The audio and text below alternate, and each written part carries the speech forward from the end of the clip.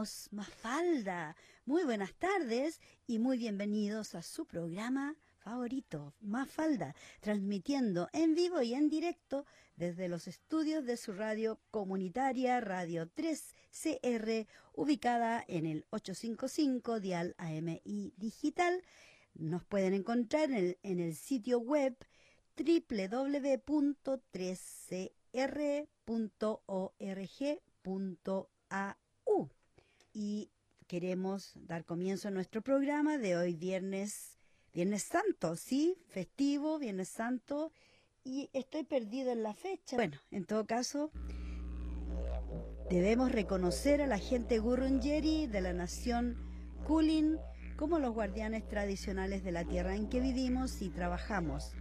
La soberanía de este territorio nunca ha sido cedida, ya que esta fue y siempre será tierra aborigen.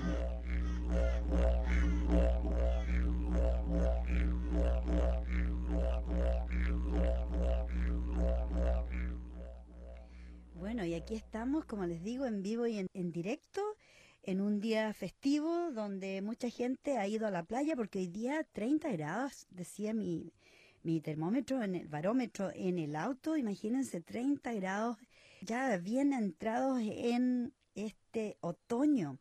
Parece que el calorcito viene atrasado porque mañana vamos a tener otro día caluroso. De todas maneras, es importante darles las muchas gracias a los que están allí sentaditos escuchándonos hoy día, porque, bueno, hace un día tan precioso, pero yo sé que más de alguien se quedó en casita, tal vez capeando el calor, porque, bueno, hay mucha gente que no le gusta el sol o el calor y tratan de salir más tarde. Va a estar calentito toda la noche por lo que se ve y vamos a seguir con este calorcito rico. Hoy día es un día muy interesante, importante diríamos, mejor para los católicos, cristianos, Semana Santa, la muerte y resurrección de Jesucristo, Jesús, que fue un hombre que sobresalió, un profeta, un Mesías, dicen algunos. Bueno, cada cual cree lo que le parece y estamos en un país donde hay democracia para creer lo que queramos y respetar las creencias, obviamente, de todo el mundo. De todas maneras, el Cristo es un estado, como el estado de Buda, que es un estado más bien mental y de otra dimensión. Ya no es como una persona corriente, o sea que a través de la pobreza y a través del sufrimiento mucha gente pasa a ese nivel, a un nivel de Buda, a un nivel de Cristo, pero no a un nivel de dioses, porque bueno, hay tanto tema que se puede definir y reclamar y pelear y discutir y no vamos a entrar en eso. Pero sí me gustaría, porque yo sé que Macarena está esperando en la puerta y la radio está absolutamente sola, totalmente abandonada en un día como hoy. Tuvimos un día bien ocupado. Generalmente Viernes Santo es el día de la radiotón de los Tamils, de la gente de India, y ellos están en los micrófonos hasta las 5:30, 6 estuvieron hoy. Así es que voy a compartir con ustedes algo que encontré muy, muy interesante, y se trata de la estrategia que utilizan los poderosos para gobernar. Y la voy a compartir con ustedes porque es muy, muy interesante y yo creo que se aplica y se ha aplicado en todas las épocas del mundo y de nuevo ahora. Así que voy a compartir este pequeño documental audio con ustedes para yo poder ir a abrir la puerta, ¿ok? Así que aquí los dejo, ojalá que les guste, pónganle mucha atención. Estrategia que utilizan los poderosos para gobernar. Si recoges 100 hormigas negras y 100 hormigas rojas y las pones en un jarro de vidrio, nada pasará. Pero si tomas el jarro, lo sacudes violentamente y lo dejas en la mesa, las hormigas comenzarán a matarse entre sí. Las rojas creen que las negras son las enemigas, mientras que las negras creen que las rojas son las enemigas, cuando el verdadero enemigo es la persona que sacudió el jarro. Lo mismo ocurre hoy en día en la sociedad. Hombres versus mujeres, izquierda versus derecha, rico versus pobre, fe versus ciencia, joven versus viejo. Antes de ponernos a pelear entre nosotros, debemos preguntarnos, ¿quién sacudió el jarro? Desde siempre, los poderosos han movido los hilos a su antojo. Su objetivo, manejar el poder para su beneficio. Y que nadie interfiera. ¿Cómo lo logran? Aprovechan nuestras diferencias para enfrentarnos y así desviar nuestra atención. Divide y vencerás. Es lo que dijo el dictador romano Julio César, cuando se dio cuenta que los pueblos que quería gobernar los sobrepasaban en número. Para evitar que se unieran en su contra, firmó acuerdos que terminaron beneficiando a unos y perjudicando a otros. De esa manera, crearía rivalidades y envidia entre un pueblo y otro. Mientras peleaban entre ellos, no tenían tiempo de unir fuerzas y combatir contra el verdadero enemigo, el gobierno de Roma. En los siguientes 2000 años de historia, los gobernantes y los poderosos han utilizado esta estrategia para manipular a la humanidad a su conveniencia. Su plan consiste en poner a los unos contra los otros, enfrentando a distintos colectivos, o poniendo en contra de un pequeño grupo a toda una nación. De esa manera, agotados por su lucha, se olvidan del verdadero problema, quienes crearon el conflicto. La lucha de clases, machismo contra feminismo, ateos contra creyentes, farmacéuticas contra pacientes, blanco contra indígenas, enfermos contra sanos. Y la lista acabará en todos contra todos si no le ponemos solución. Todo este tiempo te han manipulado de una forma muy astuta y ni cuenta te has dado. Utiliza las noticias, programas de TV, series y películas para influir en ti y hacer que adoptes una postura a favor o en contra de algo. Mientras más repitan la misma idea, mejor será. Así que, aunque no hayas experimentado en carne propia, elegirás uno de los dos bandos. Piensas que tienes libertad de pensamiento. Sin embargo, desde un inicio esas creencias te han sido impuestas muy hábilmente. Es momento de cuestionar tus creencias y todo lo que has aprendido. Saca la venda de tus ojos. Como dijo Mark Twain, es más fácil engañar a la gente que convencerla de que han sido engañados. Ellos no te darán contenido que te haga despertar, sino que te idiotice y te mantenga dormido, lo cual abunda hoy en día. Porque la ignorancia de las masas es la principal fuerza de los gobernantes. Así los poderosos pueden hacer de las suyas. Los gobernantes firman contratos, endeudan a su nación, roban, todo para su beneficio y el de los dueños del mundo. Y nadie dice nada, porque siempre está oculto. No hay un pueblo despierto que los enfrente. Sin embargo, cuando algo se revela, quiere decir que algún grupo de poder está en contra de un gobernante y destapan sus fechorías cuando ya no les sirve.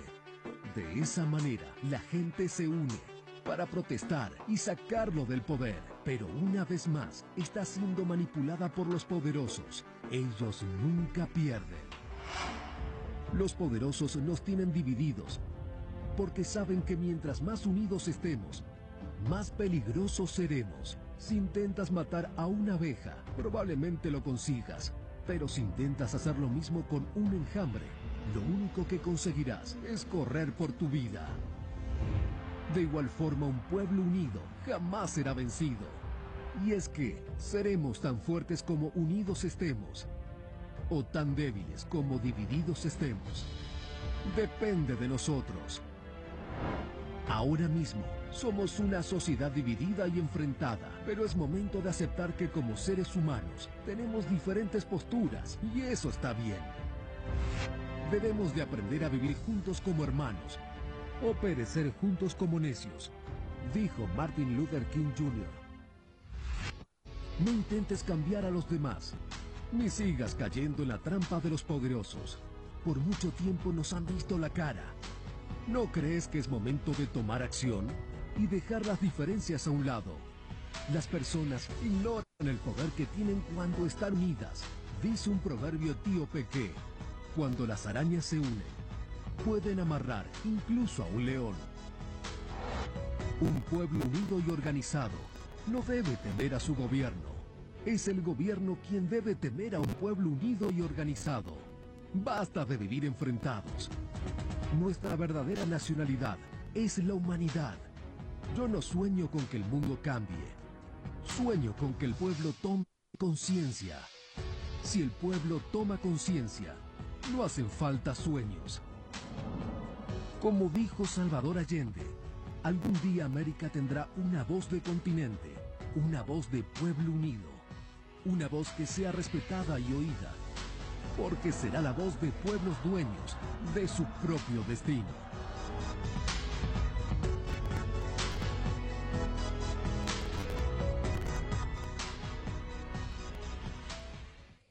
Y aquí estamos de vuelta con su programa Mafalda. Bienvenida, Macarena. Hola, hola. Hola, hola.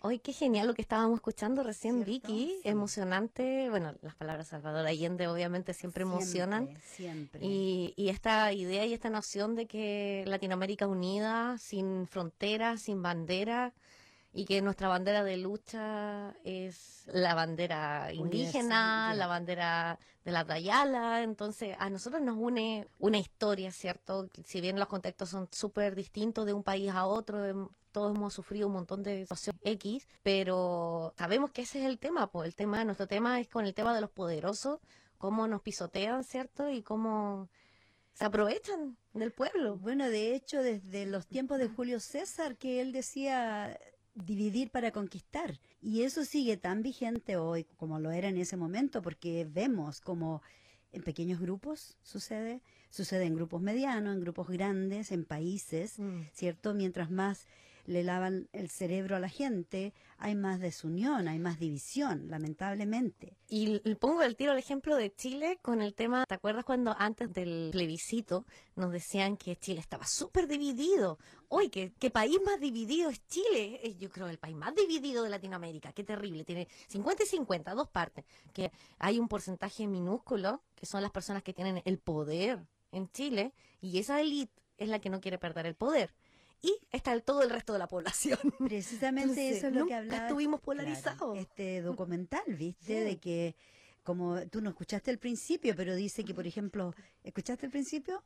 Que lo escuché entero ya, Ah, y me lo encantó. Sí. Yeah. Yo quedé impresionada y por eso dije, vamos a compartirlo porque es algo muy, muy bueno. O sea, toda la temática se aplica al día de hoy. Y es súper importante que lo tengamos claro, porque muchas veces nos dejamos llevar, nos dejamos arrastrar por lo que nos dicen los que están a cargo, ¿cierto? Que supuestamente debiesen saber más que nosotros, pero ya sabemos que no es así. Que no es así, lamentablemente, porque muchas veces eligen a los mandatarios de los países porque tenía conocimiento de economía, de cómo llevar el país, pero eran ladrones, como Claro. pasó en Chile. ¿ya? Claro, diciendo que con un millonario no nos van a robar. No nos Perdónenme, roban, pero son pero los más pucha, tenemos ladrones, discúlpame, porque también en Estados Unidos pasó Sí, pues, exactamente exacto, lo los mismo. robos más grandes de la historia han sido Ajá. bajo mandato de Claro. millonarios. Y que justamente ahora está en los tribunales defendiéndose de muchos cargos, Bueno, antes de continuar con el programa, me gustaría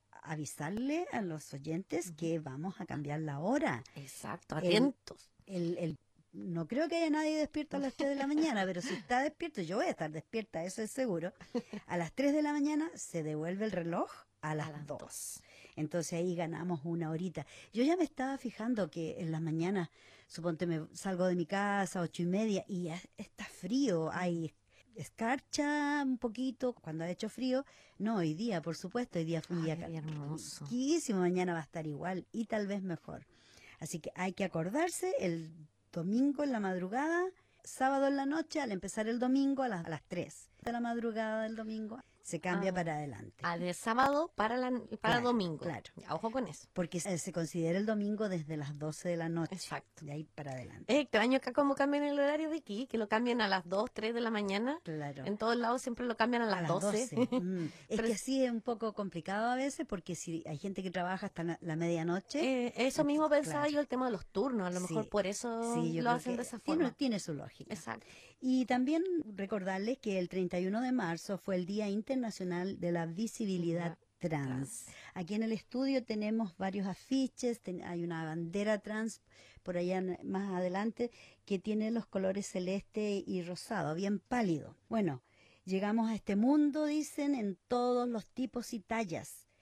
Merecemos amor y respeto y merecemos ser vistos y celebrados todos los días. Esto dicen las personas trans. Así es que, por favor, dele un abrazo si tiene un amigo trans. Hoy día ya es 2, pero igualmente se pueden celebrar las efemérides atrasadas, no hay Exacto, problema. un abracito y un besito a todos los compañeros trans que están por ahí escuchándonos, así que un beso enorme por su día. Más que por ser su día, es una conmemoración también de la lucha que han dado para el reconocimiento legal, ¿cierto? De educación, de salud, de posición política, ¿cierto? En los últimos años en relación a esta materia, así que felicitaciones y sigan así. Sí. Por ejemplo, en Chile tenemos a la primera presidenta de la Federación de Estudiantes chilena, que es trans.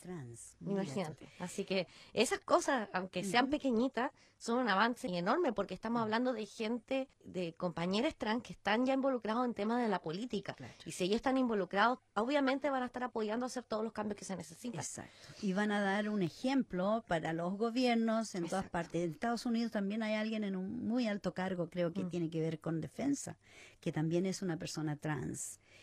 Y eso es sumamente importante. Y yo le quería contar que encontré esto que me gustaría compartirlo y lo vamos a conversar con Macarena seguro, de que un hombre, ¿cierto? Cuando hablamos de procrear, un hombre puede embarazar a 9 mujeres todos los días por 9 meses, si es que quiere.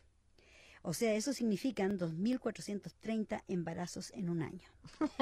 Una mujer puede quedar embarazada solo una vez cada 9 meses, a no ser que sea algo especial y nace 7 mesinos u 8 mesinos. Pero incluso si tiene sexo con 9 hombres todos los días por 9 meses, se va a embarazar solamente una vez al año o cada 9 meses.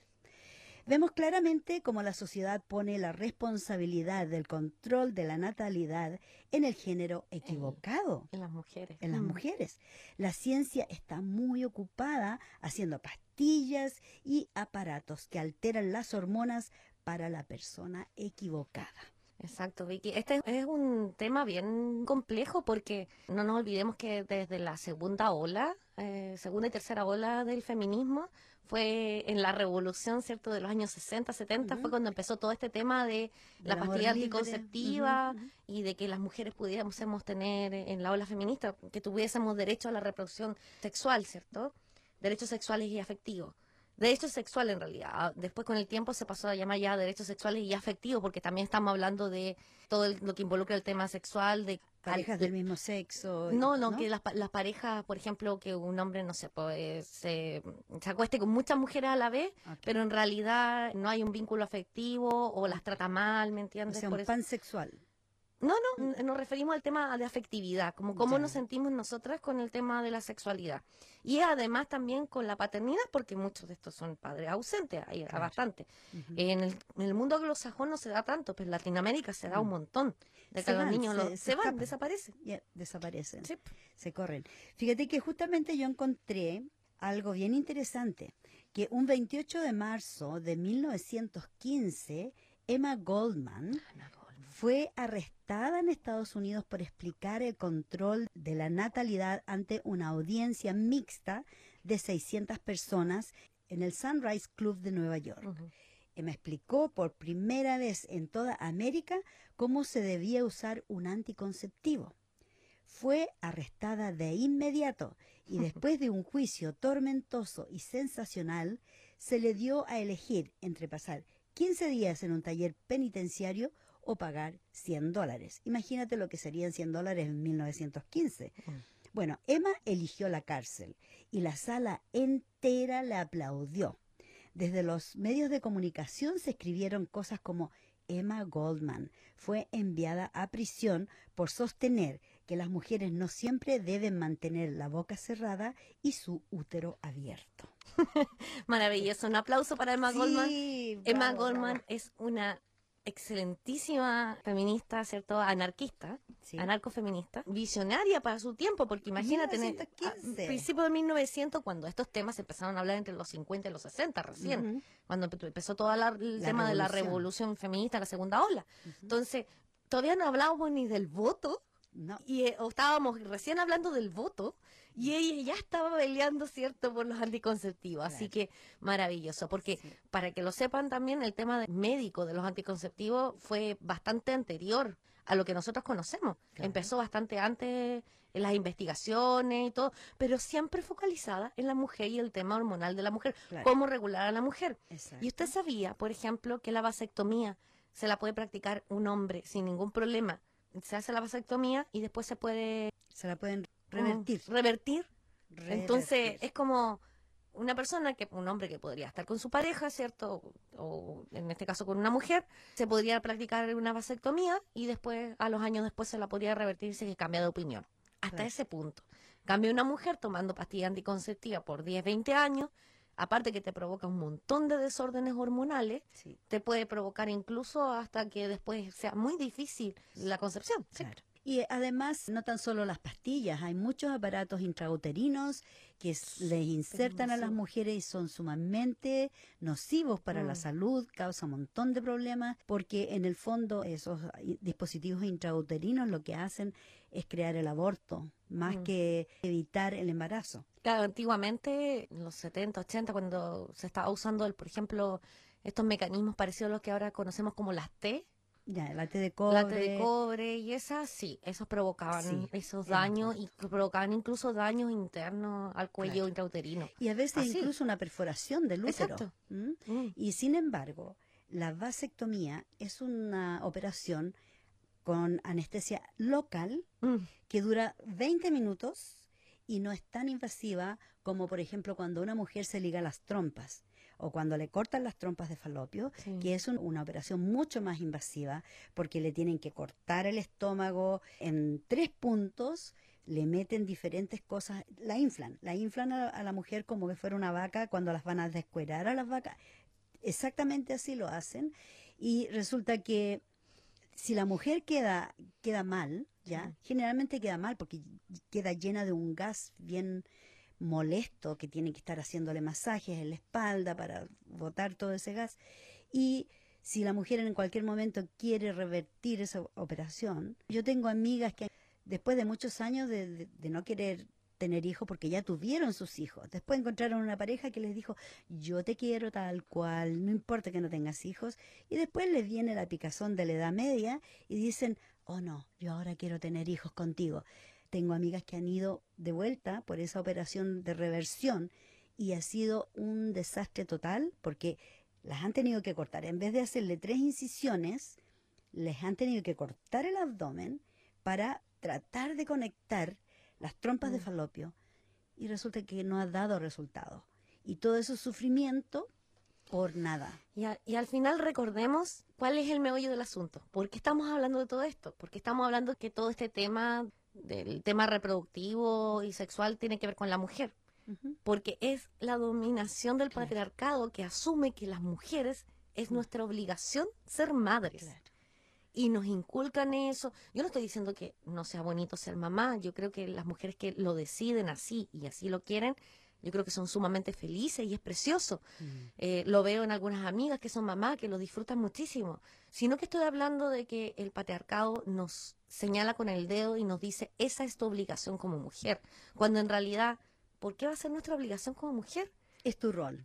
Claro, pero, Es tu pero rol, no según tendría que dicen. serlo así. No, es lo mismo que Tendría que ser una decisión.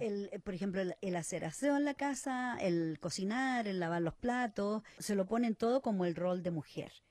El hombre siempre está exento, no siempre, en algunos hogares ya las cosas están cambiando y eso me da mucho gusto. Por ejemplo, mis hijos los veo, ellos ahí metidos en la cocina, lavando platos, cocinando, cuidando a los niños, como haciendo el 50 y 50, que así es como Claro. debería ser. Exacto, la labor es compartida. Claro. Me da risa porque te miro y me acuerdo de un artículo que leí recién, hace unos par de días atrás, Ya. de una profesora que hablaba de que no tenía tiempo por el tema de la pandemia, de preparar las clases, hacer las clases, escribir, tener a la niña al lado, cocinarle, Claro. le está cocinando mientras la está cuidando, mientras la está haciendo las clases online y todo al mismo tiempo. O sea, Claro. porque nosotras tenemos 20 manos. po. Multitasking. Multitasking. Ya.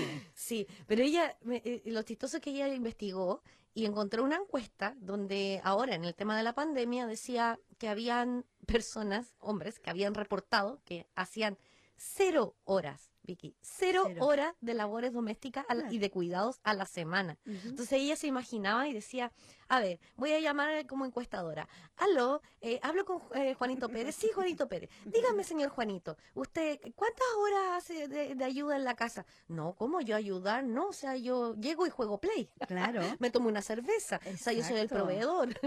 Eso, es que como nos han metido tanto, que nosotras somos las que llevamos la casa, Mm. llevamos las cuentas, llevamos los hijos a la escuela, los criamos prácticamente nosotras solas, Sí, porque los hombres están muy cansados después del trabajo y ellos llegan a descansar. Entonces Claro. esperan que si no tienen un perrito que les traiga las pantuflas, que sea la mujer que venga y le trae las pantuflas, le hace un masajito en los pies, le da la comidita, poco menos en la boca. Y hay muchos casos que así sucede todavía. es que es chistoso porque el Franco, en Ujú. la época franquista, ¿Sí? tiró una guía de cómo ser la mujer y la esposa perfecta. Y lo que tú señalas es uno de los Uno de los ejemplos ejemplos. de la guía de Claro. cómo controlar a la mujer en realidad, porque era eso, pues dominarla. Y todo esto parte también de la división sexual del trabajo, pues, cuando nos dijeron ya pueden salir a trabajar. ¿Tú sabes por qué nos dejaron salir a trabajar, Vicky? Sí, bueno, durante la guerra, Sí, de po, partida. Sí, es porque- el We Can Do It. Claro, Ese claro. fue una propaganda, bueno, ahora ya es un símbolo feminista, Claro. pero cuando comenzó el símbolo, el We Can Do It, era un símbolo llamando a la mujer de que, oh, la mujer es tan fuerte que puede salir a trabajar mientras el hombre está en la guerra. Claro. Y después, cuando la mujer se fue a trabajar a la fábrica y los hombres volvieron de la guerra, Querían tomar de vuelta su su lugar. trabajo, y no, pues cabrito, pues si ya nos abrieron el lugar. Claro, ya le tomamos el gusto al trabajo Exacto. y ahora vamos a continuar. Y de ahí para adelante fue que empezó a quedar bastante polémica porque las mujeres salimos a trabajar. Y muchos hombres que dicen, bueno, tú quisiste salir a trabajar, entonces ahora tú te haces cargo de todo, porque realmente, tú decidiste salir a trabajar, entonces ahora compra la comida, haz Claro. todo lo que hace un O sea, hombre. aparte de que en el trabajo tienes que hacer el doble, porque también tienes que hacer el doble para demostrar que eres capaz, porque eso también es un problema. Ujú. Muchos trabajos son feminizados, pagan menos, por las mismas horas de trabajo las mujeres reciben menos salario. Y no estamos hablando de un tema que ocurra acá o en algún lugar particular o solo en uno o dos países. Estamos hablando de que estas ya son cifras a nivel mundial. Esto ocurre en todas partes del mundo. En todas partes del mundo hay más hombres en política que mujeres. En todas partes del mundo hay más discriminación en cuanto al tema laboral para ingresar en ciertos trabajos a mujeres, temas gerenciales. Entonces, toda esa carga laboral, o sea, en el trabajo tienes que trabajar el doble para demostrar que eres capaz, Exacto, que puedes hacerlo incluso igual o mejor que un hombre. claro. Y después tienes que llegar a la casa, hacer todas las cosas de la casa De nuevo. de nuevo, Ujú, que porque el trabajo doméstico es trabajo. de Y es- mujeres. y es trabajo. Ese es el otro tema que se ha estado integrando en los últimos años y se quiere dar a conocer que el trabajo doméstico, lo que nosotras realizamos en la casa, que no es remunerado, que no se nos paga, debiese serlo, porque sigue siendo un trabajo. Las mujeres podemos gastar entre 20 y 25 horas semanales haciendo las labores del hogar. Yo creo que más, fíjate, porque si tú consideras que una madre con niños pequeños, Ah, peor. tú no tienes horario, porque Exacto. todo el día estás, como le llaman aquí, on call. O sea, cuando se necesita, ahí tú tienes que estar. Entonces, yo recuerdo, he hecho hincapié en esto, hubo un estudio hace ya unos 6, 7 años atrás, aquí en Australia, donde se le puso precio a todos los roles, a todas las tareas que las mujeres hacen, o que una dueña de casa o un dueño de casa hace, y resulta que era cerca de $1,000 a la semana de lo que se le debería pagar a una persona por todas las labores que tú haces, que se consideró todo lo que hacen las mujeres. Digo mujeres porque principalmente es la mujer la que hace ese trabajo extra, porque aparte de trabajar, muchas veces trabajar afuera, tiene que llegar a la casa a seguir lidiando con las labores del hogar, entre comillas. Claro. ¿No? Y las mujeres que son, como tú bien señalas, las dueñas de casa y están en el hogar, hay un mito como que se les dice, no, pero es que ellas no trabajan, ellas están relajadas en la casa cuidando a los hijos. Perdónenme, chiquillos, pero esa pega, ay, no, yo no podría quedarme en la casa todas esas horas haciendo el aseo, cuidando a los niños, que las tareas, que el colegio, olvídenlo, no, o sea, caótico. Mira, qué bueno que lo menciona eso. Muy de fuerte que, ese trabajo. pero si tú no trabajas, yo recuerdo, han habido muchas parábolas, muchas sátiras con respecto a eso. Entonces, por ejemplo, que un hombre le diga a una mujer, pero si tú no trabajas, tú no haces nada. Entonces, llegó a la casa después del trabajo y resulta que era un desastre. En la casa no había comida, estaba toda la ropa tirada en el suelo, sucio, juguetes por todos lados y bueno, y el hombre empieza a interrogar a la mujer y le dice, bueno, ¿y qué pasó hoy día? Bueno, como tú dices que no hago nada, no hice nada. Y esto es lo que no hice. Porque tú lo ves, cuando llegas todos los días, está todo ordenadito, limpiecito, la comida lista, los niños bien limpiecitos, no había bañado. Se tomó el día libre ese día. Y quedó la escoba. Y ahí él notó que era no hacer nada. Exacto. Y yo creo que es un ejemplo que le viene a muchos. ¿Qué te parece si vamos a una pequeña pausa musical? No Perfecto. sé qué va a salir, va a salir lo que sea. Démosle, vamos, con todo, si no, ¿para qué? Mira, qué rico. Ua.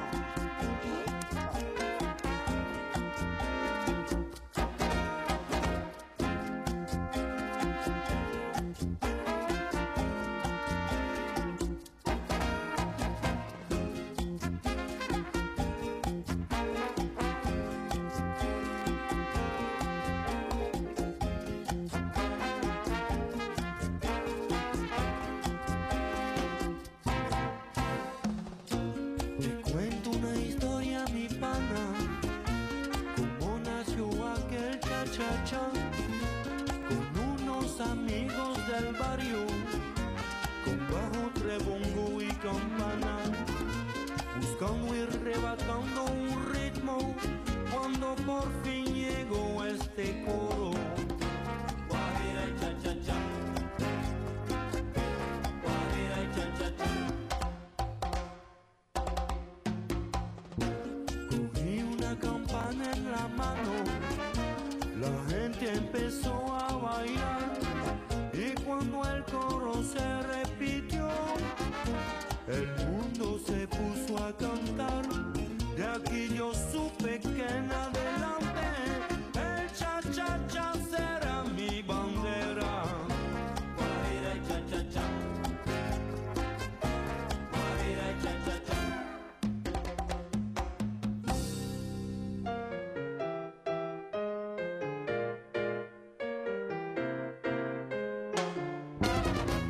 Linda Guajira, baila mi son. Linda Guajira,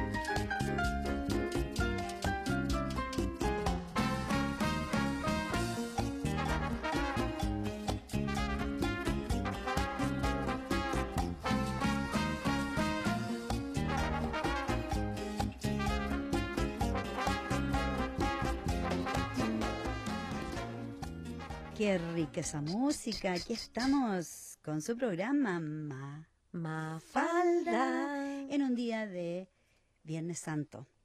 Con mucho calor. Con mucho calor. Qué rico, qué rico. Aprovechando los últimos ratitos de calorcito. De este verano, pero Sí. mañana va a ser más calor que hoy, así que un día especial para ir a la playa. Y el domingo también, y ya de ahí el lunes ya la cosa cambia.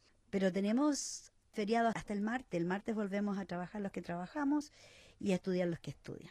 Bueno, no, están de Yo vacaciones. tengo vacaciones. Están de vacaciones los niños, ahora me acordé. Bueno, yo te quiero hablar de Colette. Colette es una mujer francesa que causó estragos en París. Esta mujer se vestía como hombre y andaba con mujeres. Y aunque nadie lo sabía, era la escritora más famosa del país. El problema era que su esposo se llevaba todo el crédito, había vendido 500.000 de libros y todos la miraban como la esposa alocada que no hacía más que aprovechar el dinero de su hombre para salir a provocar a todos en las fiestas. Nadie esperaba el cambio que ella traería una vez que decidió dejar de callar, siendo el primer gran ícono de una liberación femenina que todavía no existía en el mundo y que le costó todo. Dejó a su esposo y dio a conocer su identidad. Era ella que había escrito las historias de Claudine, pero eso poco le interesó a la gente. Lo único que se hablaba de ella era que tenía un romance con otra mujer. Aquí en su familia dejó de hablarle y de darle dinero. Entonces eran Colette y Missy contra el mundo. Ella dijo: voy a usar pantalones y cabello corto si quiero. Voy a besar a una mujer en la calle si lo deseo. Pueden quitarme todo menos mi libertad. Su nombre se volvía más famoso. Colette empezó a actuar en los teatros, además de escribir para revistas literarias. Cada vez la gente se daba cuenta de una realidad importante. Ella era realmente brillante. Así, la mala fama que le habían hecho comenzaba a irse. Los tiempos estaban cambiando y Colette triunfaba. Eso no impidió que tuviera más escándalos, pero sí logró que su talento no fuera menospreciado, simplemente por su estilo de vida. Dejó este mundo en el cenit de su carrera. El mundo la adoraba como una gran influencia, tanto para las artes como para el feminismo. Y aunque la Iglesia, por supuesto, se negó a darle un funeral, el mismo Estado de Francia se hizo cargo de darle una despedida como ella se merecía. Su legado es enorme. Libros, películas y música se han hecho en su nombre. Una mujer que decidió que no le gustaban las reglas y rompió todas las que pudo. Colette. Exacto. Ahora que me hiciste acordar, sí hay una película de ella bien hermosa. El problema con todas estas autoras en esa fecha es eso, po. Si tú te das cuenta cuáles son los autores que nosotros conocemos y decimos, autor anónimo. Claro. ¿Cuántos de todos esos autores anónimos no eran mujeres? Sí, muchas escritoras, médicos, cirujanas. La primera cirujana mujer se tuvo que vestir de hombre. Exacto. Y solamente cuando ella falleció Se se supo. descubrió que era mujer. Mujer. Ujú. Sí, pues. Entonces, todas estas autoras tenían que hacerlo al alero de sus esposos, sus hermanos Claro. o sus padres. Que Dicen no- porque en esa época era así, pues los dineros no podían ir directo hacia las mujeres. Si las mujeres no tenían No cuenta de tenían, banco, claro, no no- tenían acceso a los medios, a las finanzas tampoco. Ni a propiedades, No. ni a manejo de bienes, que esa fue también otra de las luchas que se dieron para que las mujeres pudieran manejar sus propios bienes. Fíjate que nos asombramos ahora de los musulmanes, cómo son con sus mujeres, y en, qué sé yo, un par de cientos de años atrás, las mujeres occidentales estaban en la misma situación. Y no pensemos que fue hace tanto tiempo No. tampoco, porque llega a dar susto cuando uno piensa que tampoco fue hace tanto tiempo. O sea, estamos hablando del principio de 1900 hasta 1940, no, 1930, Hasta mediados de los 1940. 1900. Claro, 1950, hasta por ahí. Las mujeres no podían, en ciertos países no podíamos tener casa. Claro, acuérdate que los aborígenes aquí en Australia recién se les consideró que eran personas como en el 67. Claro creo, que sí. o creo que fue después. Sí, si no me esas equivoco. fechas son así abrumadoras. Uno dice, no puede estar pasando eso en esta fecha. Así como, ¿cómo fue eso hace tan poco tiempo? ¿Qué pasó? Ujú. Entonces, sí, es fuerte el tema de que el usufructo de lo masculino, ¿cierto?, de los hombres, apropiándose de las cosas de mujeres. Ujú. Hay así hay estudios, pero un montón. Claro. Si las de mujeres no información. podían heredar, las Mm. mujeres heredaban, pero tenían que tener un tutor que administrara los bienes, si es que eran bienes de alguien muy rico. Las mujeres prácticamente no heredaban. No, pues todo se iba al hombre más cercano. Un hermano, el padre, quien fuera, Exacto, un que hijo. se los pudiera administrar, Claro. porque ellas no estaban en condiciones, No las como encontraban sujeto capacidad. humano de Claro. mujer, no Ujú. estaban en condiciones de poder administrar bienes. Lamentablemente eso sigue pasando en muchas partes del mundo en estos momentos, lamentablemente. Sucede en lugares Bueno, Medio Oriente, por ejemplo. ni siquiera hablemos de lugares tan lejos, hablemos de la violencia económica. Ujú. Cuando una mujer sufre violencia económica por parte de su familia o de su pareja y no la deja hacer uso de una cuenta bancaria, de usar una tarjeta, de ella misma administrar su dinero y Mm. que, por ejemplo, le pasen el dinero diario para la comida o cosas así. Bueno, eso es una Eso forma están de abuso. limitándola. Esa es una Mm. forma de abuso aquí en Australia sucede. También en este momento hay mujeres que están supeditadas a que el hombre les dé todo, les dé el dinero diario o que compran todo, entonces ellas no tienen acceso al dinero. Yo recuerdo cuando tenía mi grupo de abuelos en North Melbourne, una señora quedó viuda y solo en ese momento me recuerdo que ella quiso comprar unas joyas y me dijo a mí, por primera vez quiero usar mi dinero. Y yo le digo, pero yo pensé que su marido, no, me dice, mi marido me daba $5 a la semana y nada más. Eso yo conocía solo los billetes de $5. Entonces, ahora que tengo mi propia pensión, estoy pensando comprarme una pulserita de oro. Y se la compró con qué orgullo esa mujer. Te estoy hablando de una mujer de casi 80 años.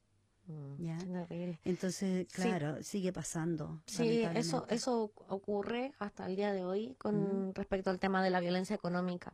Y tiene que ver con manipulación y con poder, Claro. pues, con Aquí sentir se- de que la mujer no es capaz de Exacto. poder Aquí se manejar llama el abuso dinero. financiero, Exacto. ¿ya? Cuando la mujer no tiene acceso a los recursos de la familia y que no la dejan comprar nada, que se lo dan todo listo y así ella no tiene que ir al supermercado a exponerse, entre comillas, o a que la miren, entre comillas.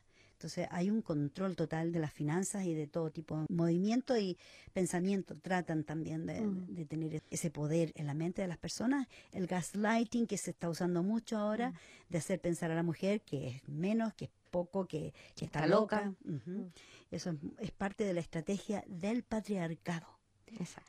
Y hablando del patriarcado, quiero contarles que el día 30 de abril vamos a tener una concentración en el Treasury Gardens, el mismo lugar donde se hizo la marcha por la justicia. Nos vamos a juntar, va a ser un paro global, un strike, Women's Strike a las 12 del día. Y les empiezo a recordar para que hagan pancartas y se aparezcan ahí porque vamos a gritar y a patalear porque no hay justicia para nosotras. Y si no abrimos la boca, no peleamos por nuestros derechos, nadie lo va a hacer por nosotras.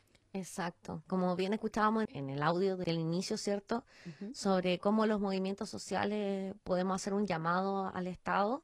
Nosotros no tenemos por qué tenerle miedo al Estado. No. Es el Estado el que tiene que tenerle miedo Claro. a la gente Y nos que se tienen, moviliza. y nos tienen miedo. Por eso es que arrestan, por eso es que prohíben las marchas, prohíben las concentraciones. Tienen miedo del poder que podemos ganar unidas. Exacto.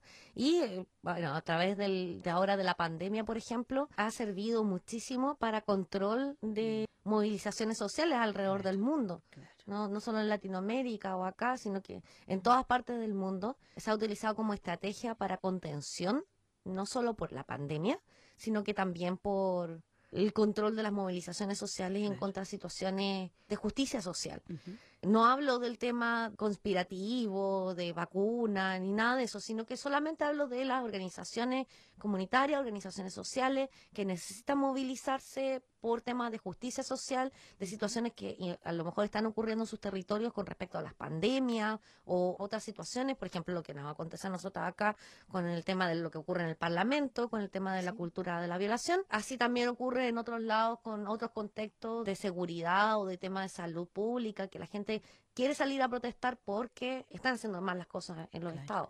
Pero la pandemia ha significado, por una parte, como dividir o eliminar, ¿cierto?, todos estos tipos de movilizaciones. Así es. Lo han usado para eso. Pero nada nos parará. Pero acá no nos van a parar porque acá no tenemos tema de pandemia, así que no nos vienen con cuentos. Todas a las calles el 30 de abril. Así es. Bueno, tú querías dar una pequeña reseña de lo que pasa en Chile. Bueno, Porque nos contarles quedan que unos pequeños minutos. sí, contarles que se cortitos. cambiaron las elecciones de los constituyentes, producto del gran número de personas fallecidas que llevan en Chile, más de 23.000 personas fallecidas por la pandemia. ¿Están en cuarentena? Las cuarentenas en Chile son totalmente absurdas, son cosas así irrisorias que te podría imaginar. Como por ejemplo pasaron de una cuarentena que era no cuarentena, y pasaron a una cuarentena de abrir los malls, después pasaron a una cuarentena de los delivery, Ya. y ahora están en una cuarentena donde pueden hacer ciertas cosas, pero otras no. Ya. Claramente siempre favoreciendo al empresariado. Ya. Ahora cerraron las fronteras, sí. Así Ya. que las fronteras en Chile están cerradas por el mes de abril. Las Para fronteras hacia los demás países. Para de entrar o Estado. para salir. Ah, ya. Está Ok. cerrada la frontera en Ok. Chile, para que lo sepan. Y se cambiaron las elecciones de constituyente, gobernador, alcalde. ¿Se aplazaron? Se aplazaron para mayo. Habían señales de que había temas de temor de que se pudiesen aplazar más las elecciones presidenciales, pero hemos estado averiguando con la red internacional y les podemos contar de que según lo que mandata la constitución chilena, por más que se aplace las elecciones presidenciales, Piñera no podría seguir en el poder por más tiempo, sino que tendría que pasar el presidente del Senado o después el presidente de la Cámara de Diputados y así va el orden. Ya. Entonces no habría problema, por lo menos en la Constitución no dice eso, y a no ser que tuviesen que hacer un cambio constitucional o algo así, pero no lo vemos como tan factible, así que no se asusten por eso, porque hemos estado escuchando a harta gente que está como asustada con ese tema. Hasta el momento podríamos decirle que por lo que se ha averiguado con respecto a la Constitución, no sería así. Ella está en el segundo periodo, ¿verdad? Sí, pues, o sea, su segundo periodo, pero discontinuo. Primero fue Piñera, después fue Bachelet y después Piñera de nuevo. O sea, ¿y podría ir a postularse nuevamente para No, presidente? a este no. Ahí está. Tendría que esperar a la vez siguiente. Ah, Pero ok. no, ya, pues córtenla. No, Córtenla de es que te elegir. pregunto porque te pregunto que Sí. hay gente muy, Sí. perdonen la expresión, pero hay gente muy estúpida porque, bueno, lo eligieron Vuelven de a nuevo votar por él. y vuelven a votar por él. Exacto. Saben todo lo malo que ha hecho, sin embargo lo vuelven a elegir. Entonces, de repente, como queda un poco de susto, hasta qué punto la gente tiene su cerebro en buenas condiciones para tomar ese tipo de decisiones. Bueno, ¿verdad? ya yo creo que con esto que ha pasado el último ya nos podemos dar cuenta, aparte que volvieron a salir más acusaciones contra Piñera, hay una acusación constitucional en este momento, que esperemos que surja, que salga de algo, pero también se encontraron, ¿Evidencia? claro, más evidencia con respecto a más temas de corrupción económica dentro del gobierno, como los Piñeras han estado tirando dinero para todos lados y haciendo todas las Regalando el malversaciones de agua, regalando terreno. y malversaciones de plata así a niveles Claro. ya infinitas. Lo otro que pasó también es que mataron a una chica, Ángela González. Ella era una activista, se encontraba en una manifestación en Santiago Ujú. y fue atropellada. Entonces, claramente ahí uno hace la duda conexión. de quién fue, siendo que era una chica súper reconocida dentro de los movimientos activistas del agua, del feminismo. Hasta Mon Laferte tenía una foto con ella y mandó condolencias a su familia. Entonces, claro, Qué como que lástima. ya sabemos que estas situaciones están pasando. Ujú. Lo otro que pasó es que un equipo de prensa que se encontraba camino a la Araucanía, periodista Iván Núñez, un periodista bien conocido en Chile, se encontró con un grupo de personas al parecer opuestas a los mapuches, ¿cierto?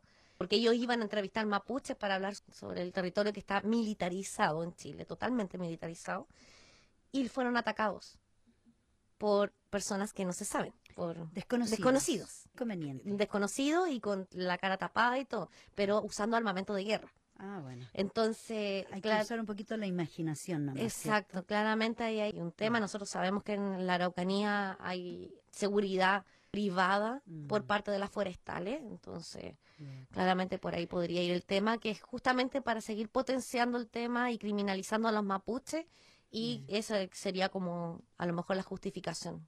Bueno, Macarena, mira, vamos a tener que dejar el tema hasta ahí porque lamentablemente se nos ha ido el tiempo de hoy y hemos llegado al final del programa Mafalda de hoy día, 2. Sí, ya Día estamos en 2. abril. 2 de abril, no puedo creer. ¿Cómo Oye. pasa el Y tiempo? estamos en Semana Santa, estamos en esa semana que tenemos 4 días de descanso, porque yo creo que mucha gente lo ve así, 4 días de descanso, y Exacto. los creyentes van a la iglesia y hacen sus rituales.